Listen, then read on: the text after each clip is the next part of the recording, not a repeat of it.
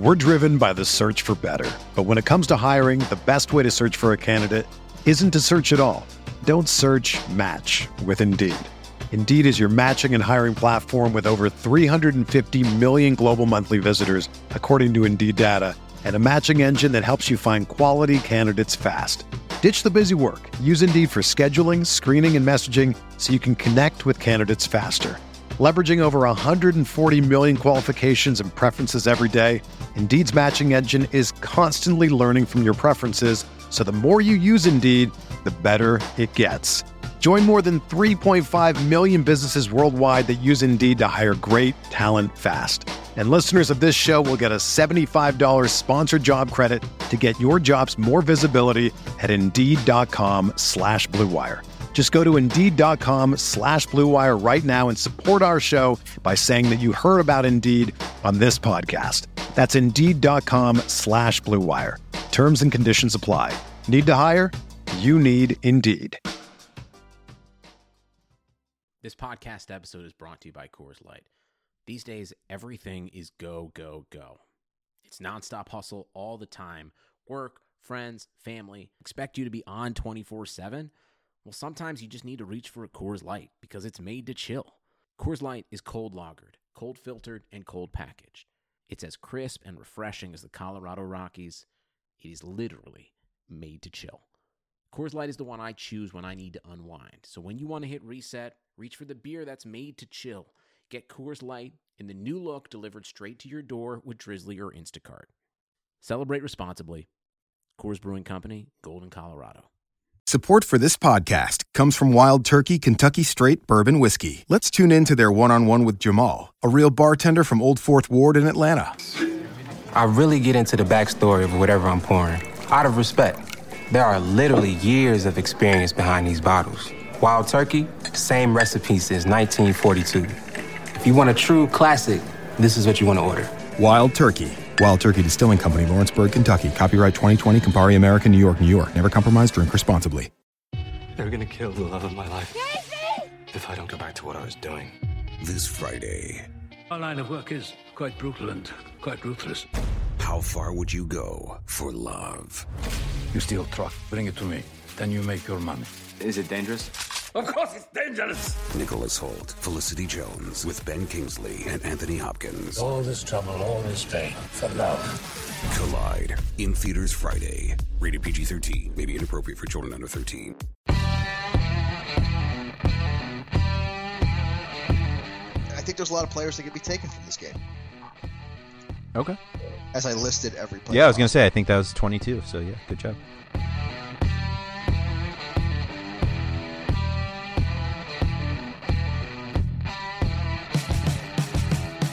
This is the Fantasy Soccer Podcast, brought to you by RotoWire.com, your premier source for fantasy sports. For news, rankings, projections, DFS lineup optimizers, and more, head over to RotoWire.com/soccer. And now, here are your hosts, Mike Gottlieb and Andrew Laird. Hello, everyone. Welcome to another episode of the RotoWire Fantasy Soccer Podcast. I am your host, Mike Gottlieb, and with me, surprisingly this soon, after such a big day, such a big week, is Andrew Laird. We apologize for not coming to you live on Tuesday with a review. So we'll be doing a review preview podcast. And congratulations to Andrew Laird's alma mater, Villanova, for winning the national championship. Basically, that, you know what? I shouldn't even talk. You should actually just describe the whole Final Four experience because you were actually in Houston. Yeah, I was. The Saturday games, meaning the actual Final Four games, everybody was complaining about how awful the games were because it was 2 blowouts. Naturally, I thought the Villanova blowout of Oklahoma was wonderful, as any Villanova fan would. So that was a lot of fun. I went to the Final Four in 2009 when Villanova was in it, and back in 2009, it was one of those that we were just really happy to be there. And a lot of Villanova people thought they could win it this year. And so there was a much different feel among the alumni. And when they blasted Oklahoma on Saturday, everybody was very fired up because there was the whole, maybe we actually could win this thing. And then Monday's game was just, it was easily the best sporting event I've ever been to. It got to the point where I was considering just giving up on watching sports because I'm not sure I would be able to top that moment. The best sporting event I had ever been to before that was the 2003 ALCS, the Aaron Boone game, which was really great until the Red Sox won it a year later and kind of killed the Aaron bleeping Boone. Yeah, it just killed the momentous part of that. But the fact that it was going to be one of the greatest games ever anyway, and the fact that I went to Villanova and have been a Villanova basketball nut since before I went there. I mean, basketball is like a big reason I went to Villanova. Unfortunately, the 4 years I was there, we made 4 consecutive NIT appearances, which I believe is the only 4-year span they've ever not made the tournament, which a few of my friends who were down there as well noted that just makes this championship even better because we slogged through so many garbage games during our time. But and there was no way you could afford to go to Houston on a college student's budget. For sure. They do offer up student tickets, but you got to get yourself there, which is they do not offer up student flights. They do actually. They did a full in a classic Villanova fashion. They had a charter flight that went down there that was basically for the richest of the Villanova students, and there are plenty of them. But in college, we probably would have driven.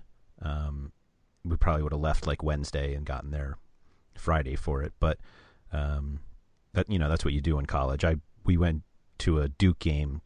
I think it was a preseason NIT game, Villanova at Duke, and we drove down for the game, went to the game, and then drove back. And I drove to Memphis when they played Memphis when I was in college. So I probably would have driven, but I didn't have to this time because I'm an adult. So, the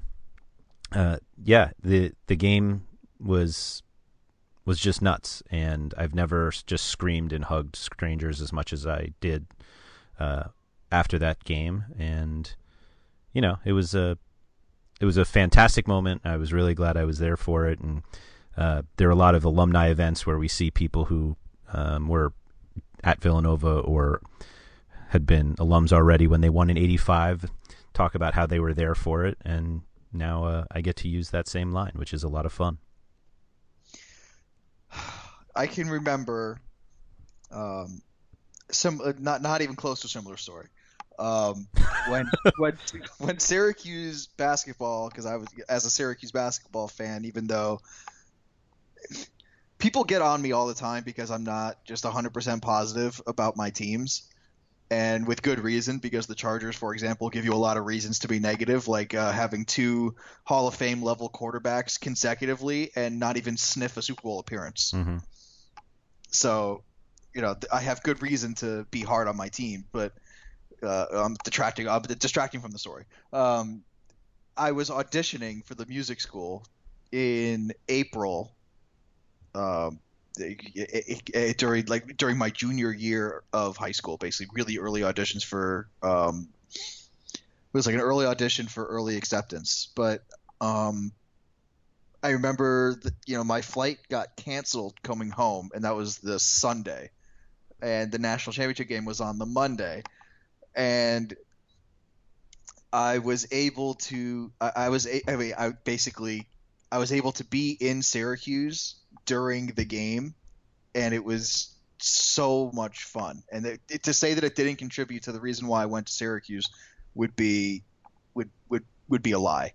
And and basically, just like you, basketball was one of the reasons I follow Syracuse. I not only got to see Syracuse lose in the Final Four, I got to see the women lose in the finals, and not only did both of them lose, they lost out loud. It was bad, by a combined total of I think about 45 points between the two teams, most of it being the women. Most of it, yeah. But it was those factors, and I finally passed that exam that I'd failed 3 times. Oh, nice. Those were the reasons why we did not come to you on Tuesday. That was our long-winded explanation of why we didn't do our Tuesday show, but we're back here today. Lots to talk about, lots to react to from last week. Very interesting week in terms of the bottom 4, bottom 5-ish now, because Crystal Palace now get pulled back into the relegation race. We'll go through that, and there's going to be another relegation 6-pointer involving Crystal Palace now. So we'll talk about that. Actually, but let's get started here. It's one of those weekends where there are so many goals, Andrew. So many goals, and goals from expected sources. Right. So there were lots of points to be had. And let's start. There were 3 games where one team scored 4 goals. That does not happen very often. No. So let's start with those 3 teams, and these are the really expected sources. Chelsea, for the first time, I think, all season, and only because it's against Aston Villa, what was going to work on paper worked exactly as it should have in real life. Mm-hmm. And Chelsea, for the first time, showed that they were the team in transition, and that team looked great. Yeah, it did. Those young players looked really, really good. Kennedy playing out wide to the left was good all game. Loftus-Cheek scored a goal. It was just, there was fun to be had for everybody involved. Baba Rockman played. And Matt Miazga finally got on. And I was just about to say that. U.S. pride, the pride of Red Bulls New York. Matt Miazga played well, played almost like a younger John Terry, but not as good. I don't want to call him John Terry, but okay. he's not very quick. Nope. He's big, though. But he is big, and he knows how to make himself physically imposing at the right times. There were a couple of times where he was forced out wide to cover, and he either tackled the ball or he blocked the ball to go right out of bounds so he can get back in position. Mm-hmm. And it was just, part of this, I got cautious optimism. It was Aston Villa, but there was no Willian, no Hazard, no Costa, and they did just fine winning 4-0. Yep. And Pato scored. Yeah, he did. Off the bench. But yes, he scored. Pato scored.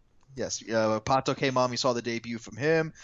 Pedro scored twice near the end, when the game was all wrapped up. But Azpilicueta got an assist. It was just an all-around good game, and Cesc Fabregas followed up his brace with a yellow card. So, just exactly what everyone thought it would be. And even Thibaut Courtois looked good in his 4 saves. Yeah, I mean, there's never any question about him. Right? And I nailed it on the Aston Villa side when you said, maybe Alan Hutton. I said he's just as big of a red card risk as he is for anything else. Gets a red card. You nailed that one. Yeah, you did. I literally just chuckled to myself when the notification on somewhere I saw that he'd gotten tossed because, yep, just as you said, red card risk. He's a red card risk, but in all honesty, if it hasn't been rescinded yet, it should be. It was not a red card foul. Okay. But be that as it may, I don't even think Alan Hutton would mind at this point to be suspended for 3 games. What's the point? Yeah. just leave me at home. All right. But then another team that scored 4 were Arsenal against Watford. That was a little surprising to me that Watford let up 4 goals. Not that they didn't score, but that Arsenal really just hammered them repeatedly.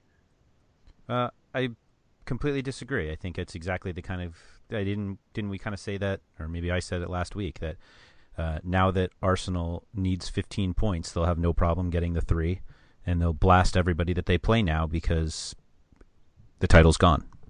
Yeah, and you would think that that even letting up 4 goals, it would be a bad game for Aurelio Gomez. Nope, 8 saves. Yeah, 8 saves. So, it's just very interesting. Alexis Sanchez back on the board, looking like he used to look. Yes. Basically. Joel Campbell coming off the bench had an assist. So everyone was doing well. Alex Iwobi scored. Hector Bellerin even got in on the action. So lots of goodness to be had for everybody on Arsenal's side. Alexis Sanchez going forward, we'll probably talk about him, whether you would use him next week or not. But did you see something from Alexis Sanchez that was different, or is it just, Watford weren't playing very well? I think it's just that he is fit again. There was he missed a good amount of time with the injury, and it seems that Arsene Wenger, kind of refuses to let somebody else make the decision on Sanchez. He kind of leaves it up to Sanchez himself, which can be a detriment for most players because, of course, they want to play. and he's kind of like, he's fit, so I'm going to play him, and when he's not totally fit, he looks it. And so I think now that he's had a few games to get back, he looks like him again. He's different because he looks the same as he did previously. And Odion Ighalo did not help his case to be on Arsenal next season. No. No one did, actually, on Watford. That was a total collapse. Yeah, one goal in their last 5 games. Yeah. Another total collapse, by the way, is Bournemouth. I thought that it didn't matter that they were playing against Manchester City, but because Manchester City were on the road, they give up goals. Wrong. 4-0 to the visitors. Yeah. City played very well. We saw the return of Kolarov because he got on the board. De Bruyne came back, which was great. He got in a goal. Even Jesus Navas got an assist from a corner kick, which is absolutely unheard of. Just everyone you wanted on the board got on the board. David Silva got an assist. Zabaleta played well. So it's one of those games where I was just very surprised that Matt Ritchie, Max Gradel just could not find any kind of rhythm. The last 2 games, they've looked very much like a championship side, and they're lucky that they have played well enough to this point that they're not in any sort of relegation fight. Because one could have led to the other. Let's be honest. The fact that they've kind of secured their safety, they may have, that's what I mean. Yeah, taken a foot off the gas. Yeah, but frankly, I mean, maybe not losing 7-0 cumulatively, but back-to-back at Spurs and home against Man City. That's about as tough as it gets in the Premier League. Yeah, it is. It just basically again, the theme of the weekend was goals from expected sources. Now for me, scoring in general from expected sources, but the one surprise to me was Bournemouth not scoring a goal. That was that was surprising to me. Yeah, I guess. I mean, Man City is still Man City when it comes down to it, and this is as big as a mismatch as you're going to find, pretty much. So it shouldn't be overly surprising. Alexander Mitrovic continued his good ways under Rafa Benitez. He scored twice, but it wasn't enough. This was the most fun game of the weekend to watch, as Norwich scored thrice, 3 times. Robbie Brady played out of his mind. He was great. He only got an assist in terms of scoring, but he was great crossing the ball, even defensively getting back. Tim Klose scored the opening goal and a nice header from a Robbie Brady free kick, and Giomersi Mbokani scored. It was a hammer shot that, unless the goalie was holding his hands directly above his head, he wasn't stopping it, even though it was about 18 yards away. It was hit that hard, and it just rifled into the back of the net, even though I still think the goalie should have saved it. But Martin Olsen also got on the board, which was great for my team last weekend, which could not play, which was because of the DraftKings restrictions. So nuts to me. That's exactly the way my team should be playing, is when it can't count. But but this was a great relegation 6-pointer. Newcastle they're in trouble now. Yeah, I mean, the back-to-back Sunderland and Norwich, and to get 1 point out of that, that's the recipe for going down. Yeah, and speaking of Sunderland, they played the most boring game of the weekend. A perfect Big Sam, Tony Pulis affair of 0-0. Very expected. But unbeaten in their last 4. Unfortunately, they only have 4 points out of those 4. I'm assuming you're referring to Sunderland? Sunderland, yes. Yes. But I mean, again, if you said that there was going to be a scoreless draw between Sunderland and West Brom, that would not have shocked you. One game that did shock me, it was 2-2 between Stoke and Swansea. Ibrahim Afellay continuing his scoring ways, getting a goal. And who else but Gylfi Sigurdsson? Yeah. He scored 1, and Alberto Pelosi added another off the bench. I believe it was off the bench. I may be wrong there, but I think I'm right. Marko Arnautovic got an assist, along with your boy, the guy who leads the league in passes completed, I think, Glenn Whelan. Yes. So I don't know if it's the whole league, but he's up there. My boy. Your boy who you've never picked? Right. I think I picked him once on Yahoo because they have passes. And I paid for it. It was surprising to me that at Stoke that game would end 2-2. The scoreline in general, that it was 2-2, and also that Stoke wouldn't win. That was a little surprising to me. I'm kind of surprised every time Swansea wins. but they didn't even win. They just drew this. Well, yeah, but anytime that Swansea gets a point, it's surprising because they have no manager. A little bit, yeah. No, don't they have 2 of them? Yeah, exactly. It's like with quarterbacks. If you have 2 of them, you have none. Okay. West Ham. This is the biggest shock of the weekend. West Ham drawing Crystal Palace at home. That really kind of, to me, this is the game where if you are serious about your contention for the Champions League, you get 3 points. Yeah, that hurt. That hurt big time. And allowing Dwight Gale to score, of all people. I bet that part bothers you more than anything else. That does bother me more than anything else. Dimitri Payet, I don't know if you've seen the highlight of it yet. He repeated the same goal he scored for France. Mm-hmm. Because people say, "Oh, it's a 1 in a million shot." No, it's not. Yep, now it's 2. It's now a 2-2 shot. Yeah. Yeah, it's a free kick going to where the goaltender is standing. The goaltender cheats maybe a half a step, and he doesn't even react. He doesn't even offer at the shot. It's looking like it's going a foot over the bar, and it dips in. Mm-hmm. On his side, on the goalkeeper's side. I was going to say on his side, right? There's no way anybody else wins Player of the Year, right? Or whatever they call it. You would have to make a very convincing argument. I mean, there's 3 people that you can make the argument for, in my opinion, and it's Riyad Mahrez because of the fact that he's gone double, and the Leicester story in general. Mm-hmm. Jamie Vardy, but not because of the 11 straight games with a goal. Remember that back in the day? Yep. And those 2, and then Harry Kane. I mean, he's going to be, over 20 goals. Yeah, he is over. Yeah.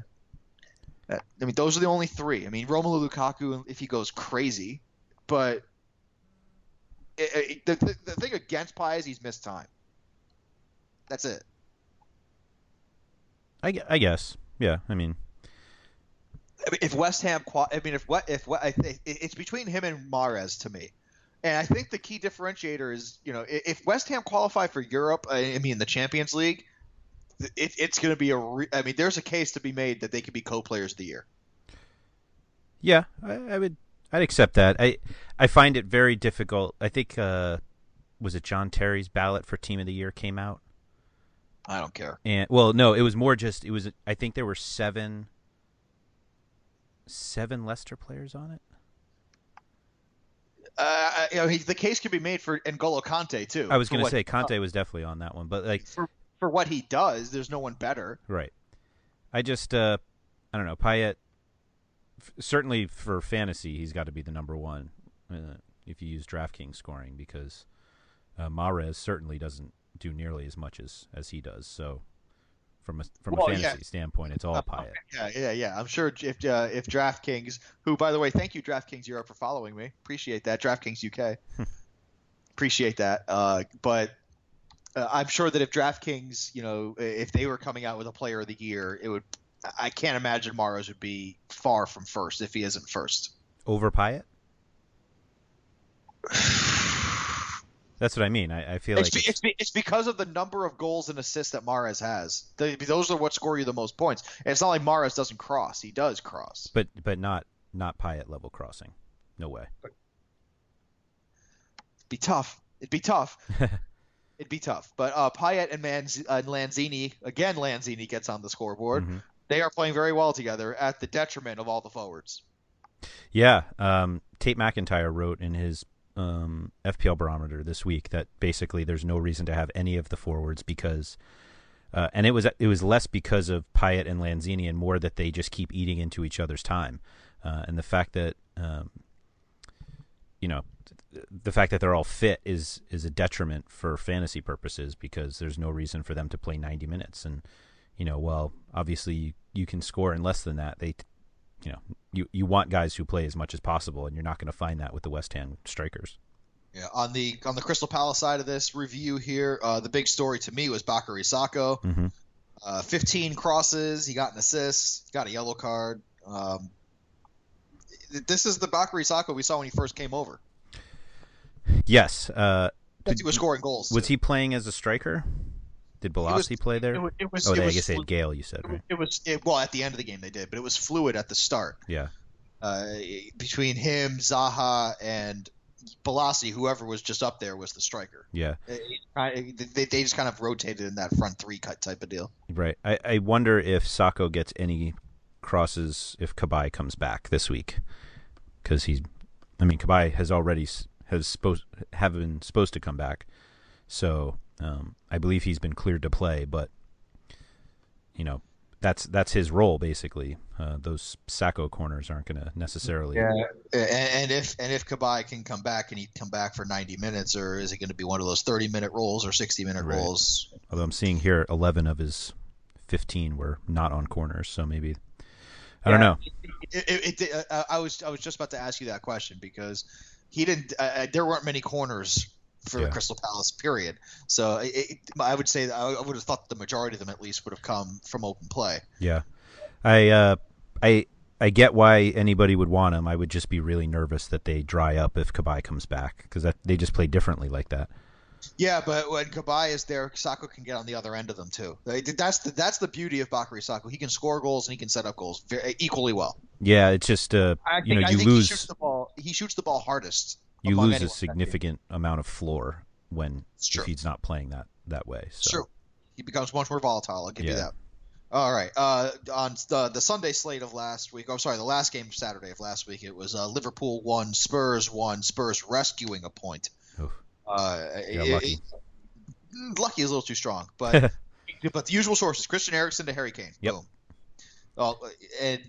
And Coutinho from Sturridge. I mean, those are the guys that you would have thought would be on the score sheet if they were going to be scoring here. Yeah. Those are the only ones. I mean, those four. I'm kind of starting to fall off on Dele Alli a little bit, which means he'll score this weekend. But I'd prefer the. Let me change my lineup for this week. No, I'm just kidding.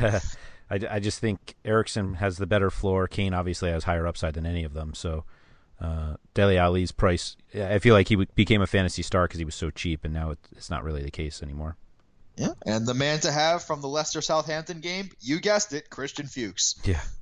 The clean sheet, a few crosses. He did get a yellow card, but he got the assist on Wes Morgan's goal. I remember I was sitting on my couch next to my wife, and she hears me cheering for Leicester, and she's like, "That's not Chelsea." I'm like, "No, it's not, but this is the next best thing."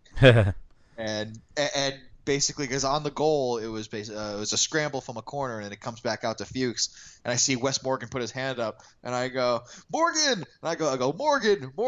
And then they cross it into Morgan, and he scores, and then someone like outside my window, because the window was open, goes, "What?" Morgan is standing outside. That's awesome. But what? Whatever, it's fine. Kasper Schmeichel, of course, gets his clean sheet and another 1-0 victory for Leicester. What a run! I think they've played 16 one-goal games and have won 14 of them this season. 5 of their last 6 games have been 1-0 wins. That's the stuff championship. I was gonna say that's how you finish a championship season. Yeah. But Everton on the road, where you thought they'd be playing better, nope, didn't score. Manchester United 1, Everton 0, Martial 3 and 4, 3 in his last 4, and Fosu Mensah getting another young player getting on there, getting an assist here. Mm-hmm. They have 3 1-0 wins in their last 4.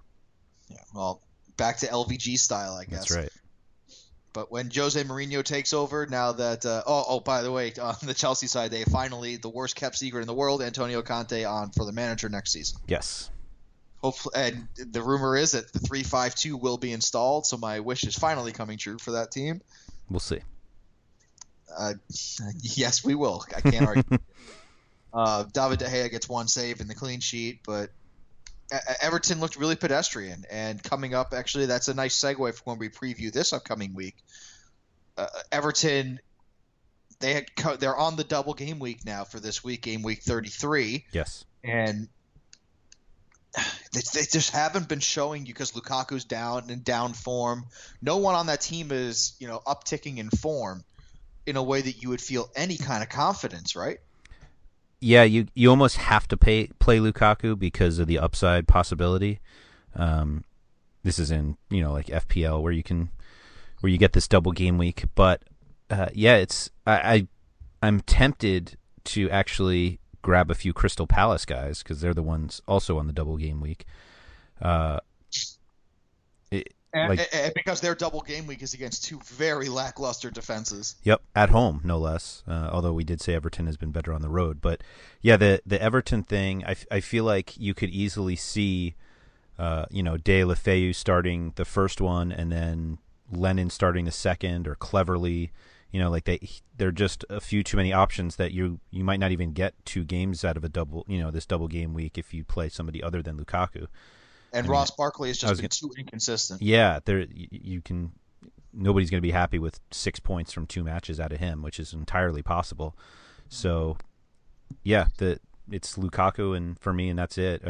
I take that back. I considered Seamus Coleman just because he's got a little bit of offensive upside, whereas and now we saw John Stones back last week, so I could see even that some sort of rotation in the back of the 2 matches.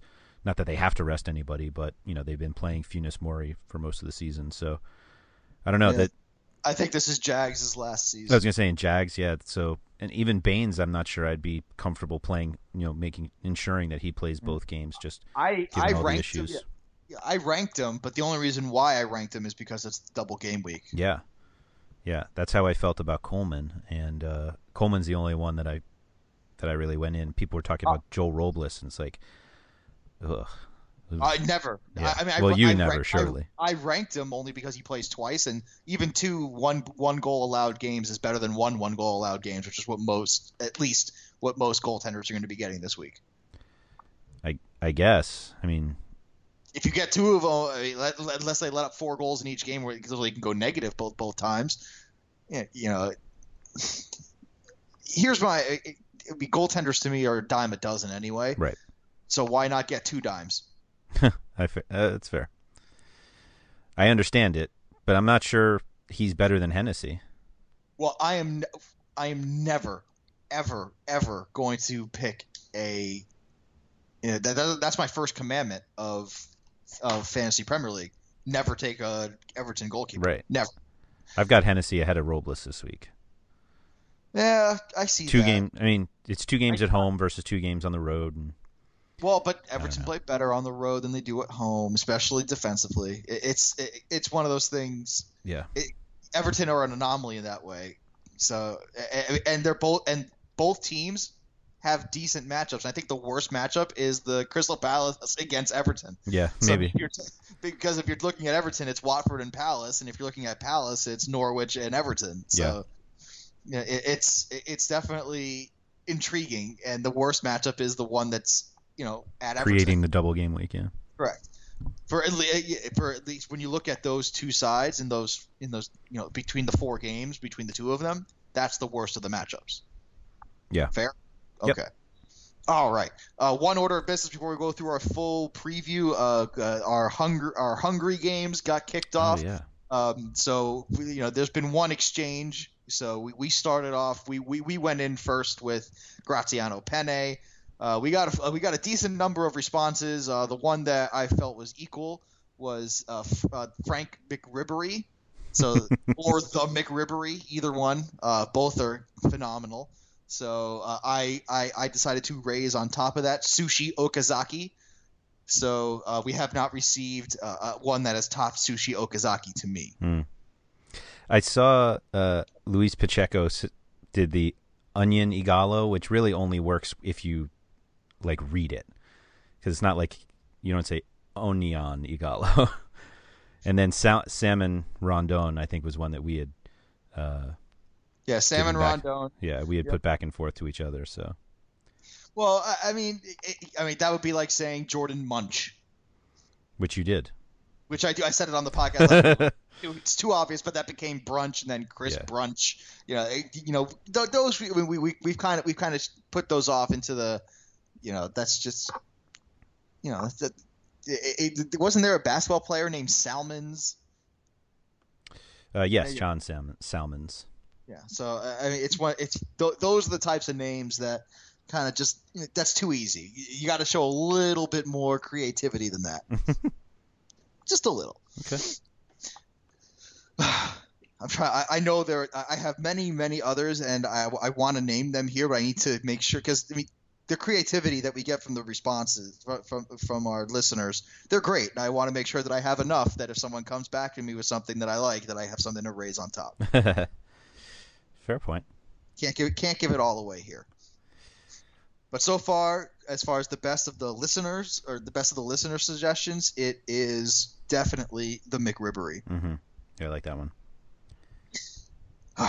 Let's get started, shall we, with the preview? All right, game week 33. West Ham at home. Arsenal.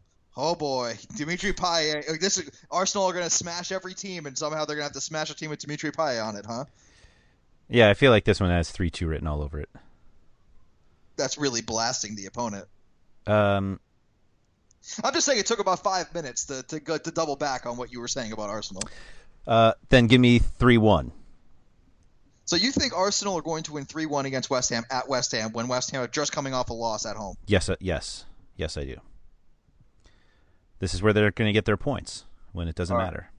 We need to put some kind of wager on this because I totally disagree. Okay. Because I'm thinking like the best case scenario for Arsenal is 2-2. Like the best case. Yeah, I don't see them giving up that many goals.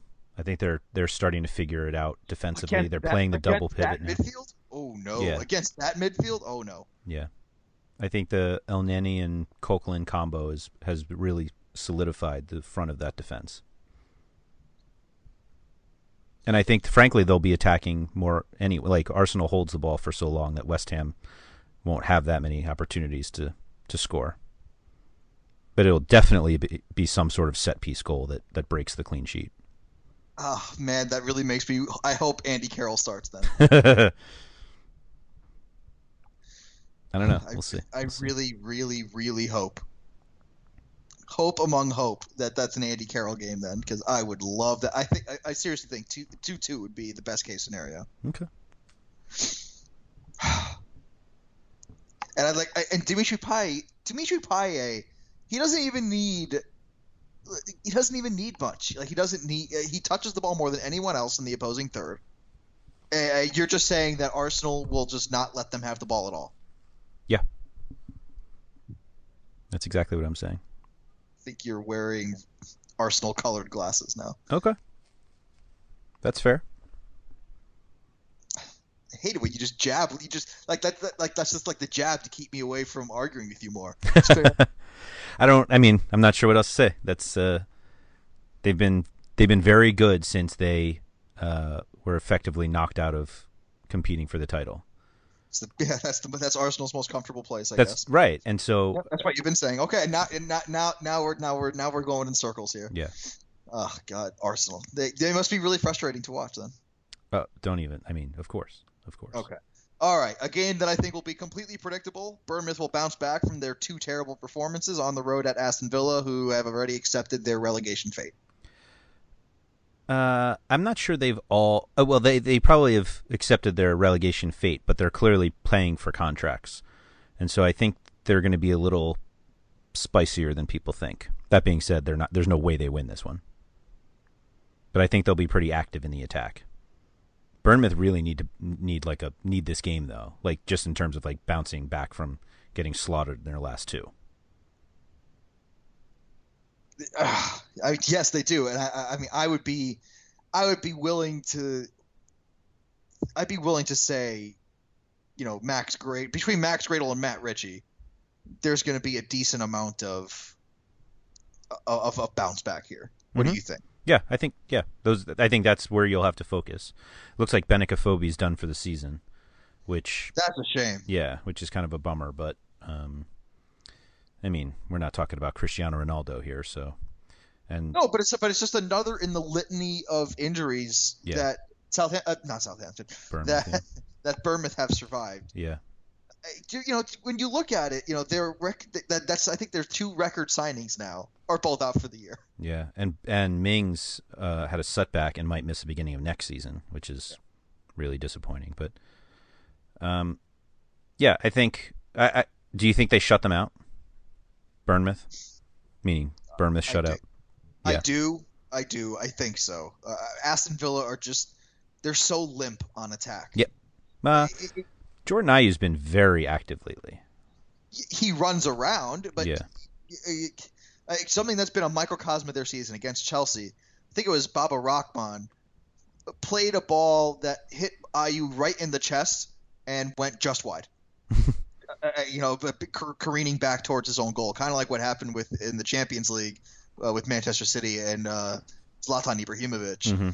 Zlatan Ibrahimovic scored that goal, and Jordan Ayew went wide left. Mm-hmm. Jordan Ayew's been playing well, but I think their most talented player is Adama Traore, who's not even their player. Right. This game is their easiest one they've had in forever, though, in terms of Aston Villa. It's too late for that now. No, I know. I'm just saying. Well, I'm not sure. We're talking about, again, a bunch of guys who are trying to not be in the championship next year. I don't necessarily mean keeping Villa in, but just getting off that team. And so they have every reason to play as hard as they can because they want to be able to play for Norwich next season or West Brom. And you know what's worse? They still don't have a manager. Yeah. That's worse. That's making it's going to make everything so much worse. Mm-hmm. As Remy, after our last podcast, I think it took or 2 podcasts ago, we said and Remy Gard, he definitely won't be there next season. Yeah. And then he leaves on mutual consent, like I don't know, a couple hours after we podcasted. Right. So, and to not have any kind of a plan here, manager wise, and no manager wants the job. No. I really feel like that's the issue. No one wants the job. Well, they don't need it now because anyone's going to ask for an out if they get relegated, and obviously Villa doesn't want that. So, it's basically just a wait and see at this point. It's about the worst thing you can do. Ugh. Ugh. But all of that says to me that they have no chance. Yep. They have no chance against Bournemouth. Against anybody. Who do you take on Bournemouth other than Richie and Gradle? Charlie Daniels. Okay. He's really expensive, though. Don't care. Okay. Artur Boruc. Yeah, Boruc is there's a case. If Junior Stanislas starts, there's all sorts of cases to be made of depending on who starts. Yeah, I hear you. All right, let's get to the 6-pointer, shall we? Mm-hmm. Crystal Palace, their first game of the game week against Norwich. I feel like there's going to be a lot of players taken from this game. Okay. I think that there's going to be people thinking Crystal Palace. I think Bakary Saka is going to be on so many people's radar. Yeah. Oh, totally. For one, Jason Punchin is back, and he looked good last week, so he'll be another. If Cabaye comes back, he'll be a third. People, especially for double game weeks, people might go after Scott Dan here because Norwich are terrible at set pieces. And Pape Souaré may make an appearance in here in a lineup or two. Joel Ward may make an appearance in my lineup. Actually, He won't. Spoiler alert, he will not. But on the Norwich side, even Matt Jarvis looks like he has value right now. Yeah, he sure does. So, there's players across the board. Martin Olsen, of course, who's when he's picked up the torch here at right back, he's looked good. Yeah. Andre Wisdom started, who's also another potential option if he keeps starting at left back. Robbie Brady is crossing again. There's players Patrick Bamford's in the system for DraftKings. So there's players, and Diomursi Bokani has looked good offensively too. Just as long as it's not Cameron Jerome. Yeah. Basically, and. Wes Hoolahan looks okay. Stephen Naismith looked good when he was playing, but I think he left with an injury. I think there's a lot of players that could be taken from this game. Okay. As I listed every player. Yeah, I was going to say, I think that was 22. So yeah, good job. Yeah. Yeah, I think you're right. But part of me worries that we all expect so much out of this game, which means nothing will happen. Is that a possibility? You're saying that they'll both go for 1 point apiece just to make sure that Newcastle get relegated? Well, that's them. Yeah, I didn't even think about that, but I'm just wondering if there's it's still too early in the season for that. Yeah. I think they'll both go for 3 points. Okay. They both need it. Okay. That's what makes this league great. That's what makes this structure great. Would you take Adebayor if he starts? No. Okay. I would take Connor Wickham potentially if he starts. Okay. Potentially. Yeah. I would take Bamford before Wickham. How's that? Yeah. I think Wickham's supposed to return, so yeah. I mean, if both Wickham and Bamford start, I would take Bamford. I mean, just the revenge factor is off the charts with Bamford. It would make total sense, yeah. Right? All right, let's move on, though, to Southampton at home against Newcastle, another relegation potential team that we just talked about. Fraser Forster, I think, will get back on his clean sheet days here. Yeah, I totally agree. I'd be all over Southampton. I haven't really seen anything out of Newcastle under Benitez to make me think that they're going to be... Mitrovic can't stop scoring. Well, I suppose that's right. Everybody else, I don't know, maybe... Andros I was going to say Townsend and Shelby, you can make a case, but Shelby won't score. Oh, sure, yeah. He won't score. All right. But I mean, I'm not sure Mitrovic scores against those Southampton center backs. Those are two of the best you'll find. And combined with a goalkeeper that's bigger than Mitrovic is. Right. Yeah, this is the worst possible matchup for him. Yeah, Mitrovic, if he goes up with a header against Fraser Forster, he may get knocked unconscious again for Fraser. Yeah. So it's just that'll be a fun collision to watch in the air. Yeah, it is a bad matchup for Newcastle. And Newcastle on the road, they don't do much. Yeah. And Jorginho Wijnaldum is not even doing much at home now. Yeah. It's where's the offense coming from besides for Mitrovic? Mitrovic needs service, and the only place that would come from is Townsend. Townsend to Mitrovic. Are you going to trust Townsend and Mitrovic on the road against that defense in Southampton? I am not. That's right. Most people won't. Yeah. I think, and I think they're priced that way. I think Fraser Forster is very expensive. I think he's the second or third highest goalkeeper this week. I really like Graziano Pelle too. Yeah, he's been. Yeah, I was about to say we'll switch over to the offensive side of Southampton. Who you think the goals may be coming from on that case? The Sadio Mane thing still, I still can't jump in. I thought about it. It's because he does things on the pitch that make you so mad at him. Like he'll miss an easy goal. He'll get a terrible yellow card or potentially even a red card now at this point. He looks like he's playing for another team. To prove how polarizing he is, you and I did not rank him. Chris and Nick did, and Chris had him at 3. Watch him not even start. So Stephen Davis is out, so that brings up a spot. But Shane Long is back. Yeah, well, that screams Tadic, not Mane. I was actually thinking it screens Ward-Prowse. I never have any confidence that Dusan Tadic is going to start. Never. There are too many times where I've seen him at $3 million on Mondo goal and get sucked in. No thanks. Well, I mean, oh my God! You know what else happened last? I totally forgot to mention this. Wanyama almost got his 4th red card last week. In fact, he probably should have. I don't know how he didn't, to be honest with you. But Victor Wanyama, he might set the record for most red cards by a career in this season. Actually, no, I don't know if that's possible. He doesn't have enough games yet. Yeah, I was about to say if he gets his 4th, I think the suspension may be longer than 3 games. Yeah, I think so too. So it's he is walking a very thin line right now. But yeah, if Tadic starts, I think it's actually a really good value here. Okay. So I think he'll be priced pretty low. Yeah. No thanks. But I really like Bertrand. I'll say that. Ryan Bertrand. Yeah. Yes. Okay. Yes. Okay. Not a bad option. If Cedric starts, I like him more. I'm not sure I do actually, and Target too if he gets the start, which is far from guaranteed. But they just look better when they're in the 4-2-3-1 than the 5-3-2. Yeah, I agree. They just look more comfortable that way. But let's move on from Bertrand to Bertrand. Bertrand Traore potentially starting for Chelsea. Mm-hmm. Nice segue by me. They are traveling to Swansea. Gylfi Sigurdsson, how many goals will he score at this point? Yeah, I think he's the best player in this game.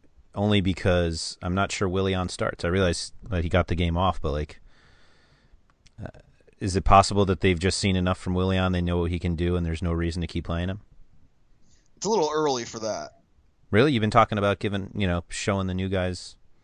I agree, but you need to show them with the players that you intend to keep next season. You know what I mean? You need to show. Are we sure he's one of them? You know what? I was going to ask you this during a ridiculous podcast or a shenanigans podcast. Is that different from a regular one? If you're Chelsea, there is no better time to sell Willian. Oh yeah. Than this summer. Oh yeah. The value will never be higher. Mm-hmm. And I'm not saying they should or shouldn't, because I honestly don't know what the offers would be anyway. But if you were trying to maximize profit on players, if that was your strategy, trying to be business sound, this would be the time. They could sell him for a ton, I think. I think so too. But and Willian, you know what? If I'm Willian, do I want to stay? That's another question I was going to ask you. That's a good question. Because he's good enough to play in the Champions League, obviously. Oh yeah. And that's a good one. If he's generous, he gives them a year to get back. I mean, if they don't get back next year, I think you'll see a mass exodus. Oh, sure. It's tough. It's going to be tough for Chelsea. They're going to have to make some very tough decisions, and the only way they're going to do that, like you just mentioned, would be to actually see what they have in the young players. Yeah. And every time the young players have played, they look good. Yeah. So, would you expect another Matt Miazga performance or another start? No. Yeah, I do. And do you expect another Baba Rahman, for example? I'm not it's the Kennedy thing that throws me off. That if they keep thinking that he can play left back. No. He's been playing at the left attacking midfield. Yeah. The last few games. Yeah. They're done with that. That was only they're done. Only when they play Norwich. Only when they play Norwich. Yeah. So the Rahman Kennedy on the left, basically. Rahman Kennedy on the left, and then it would be possibly Traore in front of him. Azpilicueta and whoever on the right. Probably Willian, if he's still there. But Right. Yeah, I love it. Yeah. And then up front, Pato played well when he came on. Mm-hmm. Bertrand Traore has played well pretty much whenever he's played. Yep. Yeah, either of those guys should start. Well, Bertrand Traore didn't get a sniff of time last week. Yeah, I'm just saying you can start either one of them, meaning Chelsea can start either one of them. Yeah, and then Oscar, who played well. I mean, they look like they have some kind of abundance of riches, which they do, and they actually happen to be playing well. This is life without Hazard, and it looks okay. Sure does. So that's one player who I think may not start the rest of the season. I mean, he does have the hip injury, which kind of helps, but that's like immediately timed hip injury before a very important European tournament for Belgium.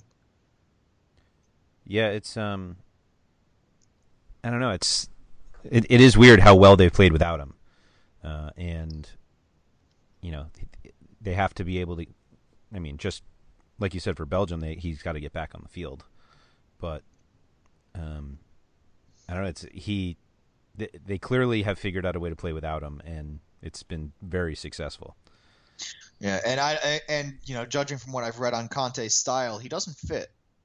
He's not one of those high pressing, high energy guys run after the ball all the time. He's definitely not. Just not one of those guys. So, we'll see. But from the Chelsea side, would you start pretty much any of their front four who plays? Yes. So I'll go through it. So the guy you don't like most of the time is Oscar. I would only take Oscar if Willian does not start. What about Kennedy? It depends. No, I probably would pass on Kennedy, just because he takes up a forward spot. And that's true. He does take up a forward spot, but he takes up a forward spot with the potential of getting crosses because he plays out on the wing. He doesn't. He plays there, but he doesn't cross at all. True. He always steps inside. Yeah. Always steps inside. Okay. Let's go over to the Swansea that floor is absurdly low. On the Swansea side, is there anyone other than Gylfi Sigurdsson here? I'm not even sure if I would play Leroy Fair, who I love. Yeah, I wouldn't. Guys like Wayne Routledge always give Chelsea problems, but they always do. Always do. Yeah, no thanks. Yeah, But, if Wayne Routledge plays on the left side and Branislav Ivanovic is playing right back, I'm taking Wayne Routledge. Yeah, no thank you. Okay. That's the only time I would. Okay. Watford against Everton, the first of Everton's double game week here. I guess you take Lukaku? I don't in daily. It's tough. It's tough. He's going to cost too much. Yeah. I mean, the only player who I would take from Everton at this point would either be Seamus Coleman or potentially Aaron Lennon because he's not that expensive. Yeah. Lukaku's floor is what bothers me the most about him. That I could pay, $75 or $8,000 and get 2 points. It basically. I mean, Watford's been awful. Let's not, forget that. This is the game where you would take them, but I'm assuming you feel this way too. I'm not willing to gamble a large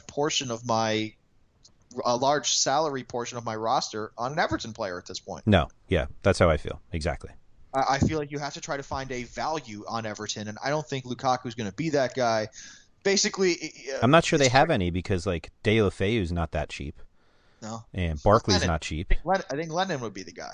Yeah. I think that's it. And you hate Aaron Lennon. I do. You hate Aaron Lennon like I hate Phil Bardsley, only because I don't know where Phil Bardsley is in any given moment in time. Yeah, he plays for Stoke. Exactly. But it's a tough situation with Everton because you don't want to take a defender because they don't cross enough anymore. Right. Leighton Baines doesn't take penalties, and Oviedo was the only one who was crossing enough, and now he's not going to play. So. And your guess is as good as mine as to which ones are going to actually be playing among the fullbacks besides Seamus Coleman. Right. And Coleman's pretty expensive too. Yeah, yes, he is. So. Like I said, I am not taking a big gamble salary wise on an Everton player. Just not. What about Deeney? No, he's looked better, but no, I can't take a Watford player. Not a single one of them. Not even Ake, who I love. I have one for later on. Fantastic! I can't wait to hear about it. It's probably Ben Watson, isn't it? It's not. Although in the time that we keep talking, I may change it out. There you go. I mean, Watford they look too pathetic, too pitiful, too much like a typical Swansea season. Get 40 points, do nothing else. Yeah. We'll see, and I'm pretty sure we've nailed this spot on in terms of this game. You can't count on the Everton guys, even though there's a good possibility that Romelu Lukaku scores a penalty or something. Yep. But from open play, your guess is as good as mine as to who scores for them. Yeah. I have no idea. Yeah, I just I don't know. Even the games that Lukaku scores, his fantasy points aren't that high. The way I feel he's about not a 10-shot player. I feel that the common response to Everton, just in general, when you say the word Everton, you go, oh, I don't know. What are their chances of finishing, in any kind of European tournament next season? I don't know. Yeah. Are they going? You just don't know. And is Roberto Martinez going to be there next season? I don't know. There's too much uncertainty surrounding that team. I agree. Perfect. Manchester City at home against West Brom. Bad time to play Manchester City now. They are flying high, especially after that 2-2 performance in Europe against. Why am I blanking PSG. here? Thank you. That was a very entertaining game, even though PSG should have won 5-2. Is there a possibility that we see some squad rotation since they play PSG again this week or next week? Excuse me. No. Okay. I didn't think so either. I mean, the only player I think who may get switched out would be someone pretty insignificant. It would be like a Zabaleta for Sanya. Yeah, I think that's exactly right. Or maybe Kolarov gets a start. Maybe, yeah. If Kolarov gets a start, you're still not starting because he costs $5,000. I wouldn't rule that out actually. We talked about this, although it's been a while since he's had a big game. But there are very few defenders who are worth that money, and earlier in the season he was worth it. 'Cause we were talking about yesterday on the MLS podcast that if you can find a very cheap midfielder, you're basically just flipping the salaries instead of you would pay $55,000 for a Kolarov level midfielder. It's like in fantasy football when you have a really high scoring tight end instead of a wide receiver 2. I think it's a little different only because you can get more value out of these guys. Like I think the upside for a very low priced midfielder is higher than your wide receiver too. But sure, we can go with that. No. Your facts are much better than my opinion. So Kolarov, I think, is the only one though in that range. That Chris Tierney in MLS is the one that we were talking about last night. But I think Kolarov is the only one. Trippier is obviously one as well, but give me Charlie Daniels at 4,500 instead of Kolarov at 5,000. The Daniels' floor has been pretty low recently, and so don't care. Not against Aston Villa. There is no floor there. I guess. There's a glass. I mean, we're talking about Man City home against West Brom, no less. West Brom. You know what? You have a point. West Brom will let you cross the ball in. Mm-hmm. Ooh. Now, you're talking me into this now. Yeah. You may be. But he's the only one. Like the Clichy doesn't cross enough, and Zabaleta doesn't, and neither does Sanya. So. Yeah. And you're taking a risk too. Well, you can get anyone else basically, but yes. Because it's the late game, you're taking a risk by gambling on a player from Man City starting. Yeah, I mean, if you put you basically have to have Kolarov in your utility, which I still don't think is that bad of a deal if he starts, because I mean, like we said, he can put up some pretty good numbers. Yeah, but I mean, even if you go down to Clichy, right? Yeah, right. You don't want to do that. All right, you don't want to do that. All right, let's move on. The 1-0 victory that will be on Sunday. Leicester traveling to Sunderland. That's such a disappointing 1-0.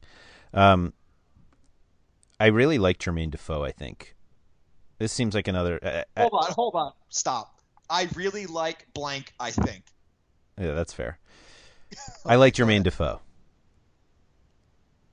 Good. Okay, perfect. No qualifiers. So None. Are you so I would play Jermaine Defoe in this game.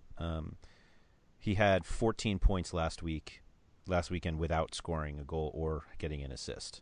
Like, he's taking as many shots as he possibly can right now, and so he can provide some pretty good value, even if he doesn't score. He's got like kind of a little Coutinho thing going now. At the forward position. Right. For Leicester, I think the most predictable thing about Leicester is that Shinji Okazaki will be replaced by Leonardo Uchoa at the 60-minute mark. Probably.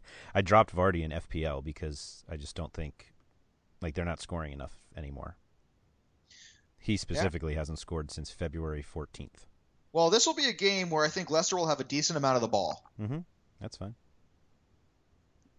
All right. That's fine. Riyad Mahrez, I think, will be a better value if you compare him to Vardy. I'll give you that. Yep. I think this is more of a Mahrez game than a Vardy game, I believe. I think that's right, which all but clinches the hat trick for Vardy. Yep. And then finally, I think better than both of them will be Fuchs again. Brighton's not bad on DraftKings just because he crosses so much. Fuchs. But Fuchs, yeah, 4 straight and 5 out of 6 with double-digit points. I'll take Fuchs. Okay. And because he costs less. Mm-hmm. All right. Following that game on Sunday, there's a pair of games. One of them being Liverpool at home against Stoke. Daniel Sturridge did not start in the Europa League game today against Dortmund, so you have to assume that he's going to start here. Yeah. I like him. Coutinho looked great against Dortmund. I like him here. Roberto Firmino was close to returning. We haven't seen all three of them play together in a while. Mm-hmm. So we'll see how that goes if they feel that they even need to play him. James Milner, I think, is another option. And I think for Stoke, the only one you can take is Arnautovic. I think if Shaqiri comes back, I'd consider him. Although for how long he's been out, it'd be surprising if he started. Yeah, I mean, he's going on 4 weeks now. Yeah. Well, part of that was the international break, but he didn't play there. Yeah, but he didn't play there either. Yeah, so I don't know. Wabi Khazri's getting just a tick too expensive. I meant to mention that in the last one, but yeah, what about Jan M'Vila? No, I'm kidding. Yeah. Go ahead. Liverpool drew with Dortmund today, in Germany. Game. In Germany, great game to watch. Yeah. And Liverpool had plenty of chances to make that more than 2. Yeah, so that's an interesting one for next week. But yeah, I think Sturridge is by far the best value that Liverpool has. Yeah. And I believe, and I'm gonna check this actually a little bit here, but I believe that Leicester played after this week. I think they played before Manchester City every single week. So Leicester will have to basically set the pace for Spurs, then Spurs. Oh, okay. They played before Spurs. Okay. Yeah. So I think they play before Spurs almost every week in the run-in. So it's basically the pressure won't be off of them to win. You know what I mean? Yes. So they'll have to wait. If they lose, they'll have to wait and see if Spurs will lose. Right. So that's one little twist in the plot. Okay. Just something I thought was interesting. I agree. Anyway, we're talking about a game that we weren't talking about anyway. But let's transition to Spurs because that's the way I'll do that. It's a segue to Spurs at home against Manchester United. This is a game where I will take Harry Kane. I might take Christian Eriksen. I won't take anybody else. Even though there's a good case to be made for Martial, but Rooney may be back this week. It's Manchester United offensively. It's almost like Everton now. It's like, I don't know. I think it's less. Well, maybe it is pretty similar, but I feel like that with Everton, you're not taking any of them other than Lukaku. But with United, I feel like you definitely consider Martial. Rashford, you probably consider. Like if Memphis starts, you'd really consider that. So Lingard would even fit in. But like I think, but not to score a goal though. If you're talking about Memphis, maybe not for a goal, but because you're at the best defensive team in the league. Well, I didn't necessarily mean just for this week, but yes, this week I wouldn't touch any of them. I mean, even though Martial's looked, 3 in his last 4 is hard to argue with, but you're at Spurs. Yeah. And it's not only are you at Spurs, but you may be at a desperate Spurs because Spurs may have just seen Leicester win right before them. Yeah. Yep. Or you know what? Even better, if Leicester lose. I was going to say if Leicester lose, yeah. There's no scenario where Spurs are going to be overlooking them or just not be focused on getting as many goals as humanly possible. Yep. Which makes me love Harry Kane more. United, I mean, need this just as much. If they want to contend in Europe, but I mean, they do.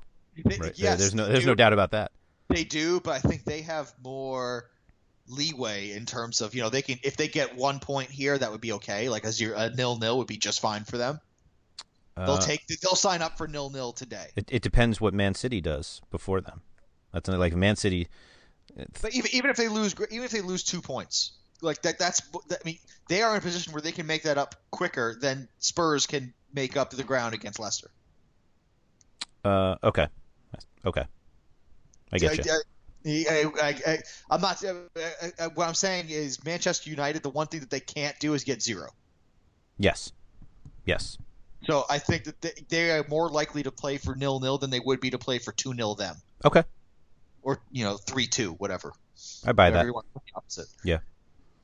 All right, let's get to the double game week portion of this. Crystal Palace, their second game of the week, at home against Everton, their second game of the week. I actually like Palace here. I don't know why, but I like Palace here. I don't think anything changes for Everton based on what happens on Saturday. I mean, obviously, if Lukaku gets hurt, that changes it. But I think how Palace lines up will greatly affect this game. Like if Wickham comes back and starts, or if they get Adebayor, if Sakho doesn't play, I think it's very tough to preview that game without seeing what they do against Norwich. Yeah, and for me, it's about how much pace they put on the pitch. Right. Palace. If they play with a lot of pace, I think they're going to cause Everton a lot of problems. Yeah, I just feel like we don't know who's going to play yet, and so I don't want to. You know what? You know what we can do? We'll come back Tuesday. We'll do another preview of this game. Yeah. How's that? Yeah, let's do that. Our way too early preview is I like Palace and you don't know. I think I prefer Palace anyway, but okay. From fantasy point, I'm not sure who. What I love is a Scott Dan goal off of a corner. Wow, that's very Love specific. that possibility. Okay. Love that possibility here. Okay. You know what? I'll even be even more specific. From a Jason Punchin corner, or if Yohan Cabaye is playing from a Yohan Cabaye corner. Okay. There we go. All right, and with that, we can move on to our daily dose. Yeah, we're getting a little long here, I think. Well, trying to fit 2 podcasts into one. That's right. The review preview. It makes it tough. All right, I'll go quicker than usual. I have Fraser Forrester at goaltender for 4,300, Charlie Daniels at 4,500, Martin Olson, my favorite, at 3,300, and Matt Target at 3,400. Okay. That all makes sense, I guess. I have Target also. I have his teammate Ryan Bertrand, mostly because he's been taking corners. I've got Alan Niam for the corners as well against Everton. And Joe Hart I actually have starting. Hart, we got lucky here with the prices coming out before the Champions League, because it was a bit of surprise that Hart came back. And so Willie Caballero is actually the highest priced goalkeeper at 45, and I take Joe Hart with a $700 savings. Yeah, and Joe Hart saved the penalty. Yes. Against Ibrahimovic. Ibrahimovic, yeah, of all people. Moving to my midfield, I've got 3 guys to start with: Kevin De Bruyne, Gylfi Sigurdsson, and Robbie Brady. And I have 2 in my flex spots. One of them is Ruben Loftus-Cheek at 3,000. And the other guy I have is Adeline Guedioura, or however you say his name.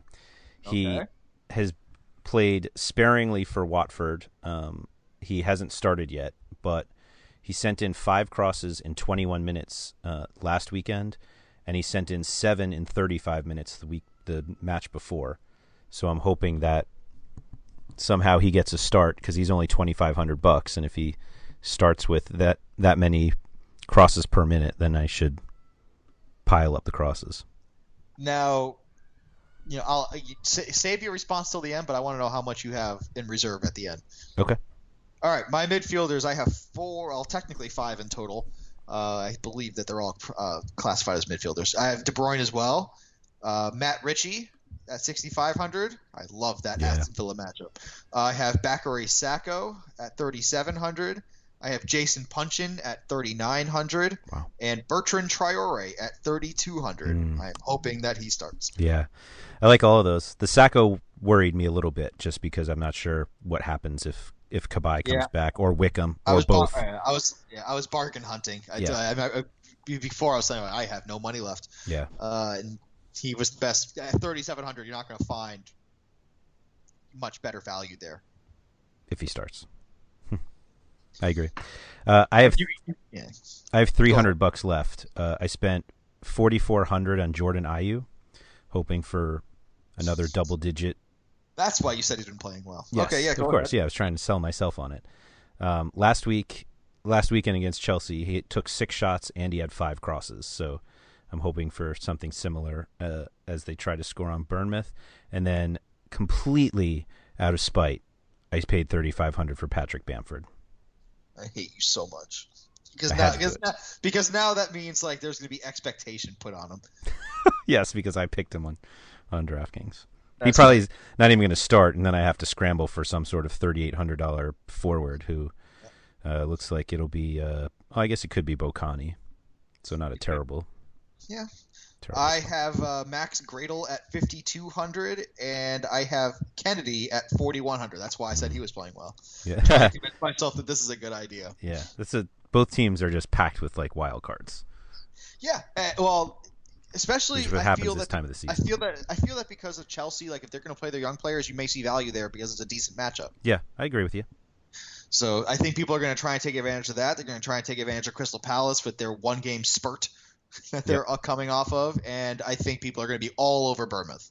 Yes, I think you're all right over Bournemouth. All of those. And I think I have the 3 guys that are most representative, if that's a word, of that. I have Gradle, Ritchie, and Daniels. Yeah. And it would not surprise me if people have those 3 plus Artur Boruc. Right. All right, but that will end this extra long review preview version of the RotoWire Fantasy Soccer Podcast.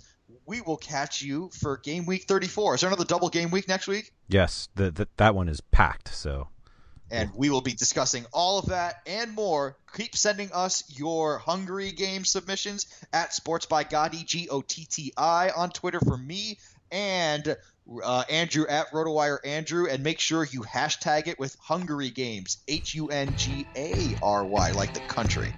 We will talk to you next week. Thank you so much, Andrew. Good luck, everybody. Thank you for listening to the RotoWire Fantasy Soccer Podcast. For more great content, visit rotowire.com/soccer.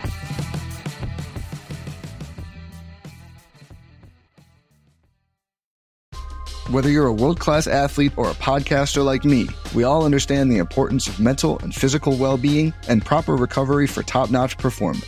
That's why I'm excited that Unified Healing is sponsoring this podcast. Unified Healing is a new and super innovative global network of wellness centers powered by Energy Enhancement System, or EE System. If you haven't heard of the EE System, you'll want to listen up. This technology promotes wellness, deep relaxation, purification, and rejuvenation. At hundreds of locations across the globe, access to a center is easy and affordable. Interested in experiencing the EE System technology for yourself? Go to unifiedhealing.com/bluewire to learn more and find a center near you. That's unifydhealing.com/bluewire. No material or testimonials on the Unified Healing website are intended to be viewed as medical advice or a substitute for professional medical advice, diagnosis, or treatment. Always seek the advice of your physician or other qualified healthcare provider with any questions you may have regarding a medical condition or treatment and before undertaking a new healthcare regimen, including EE System.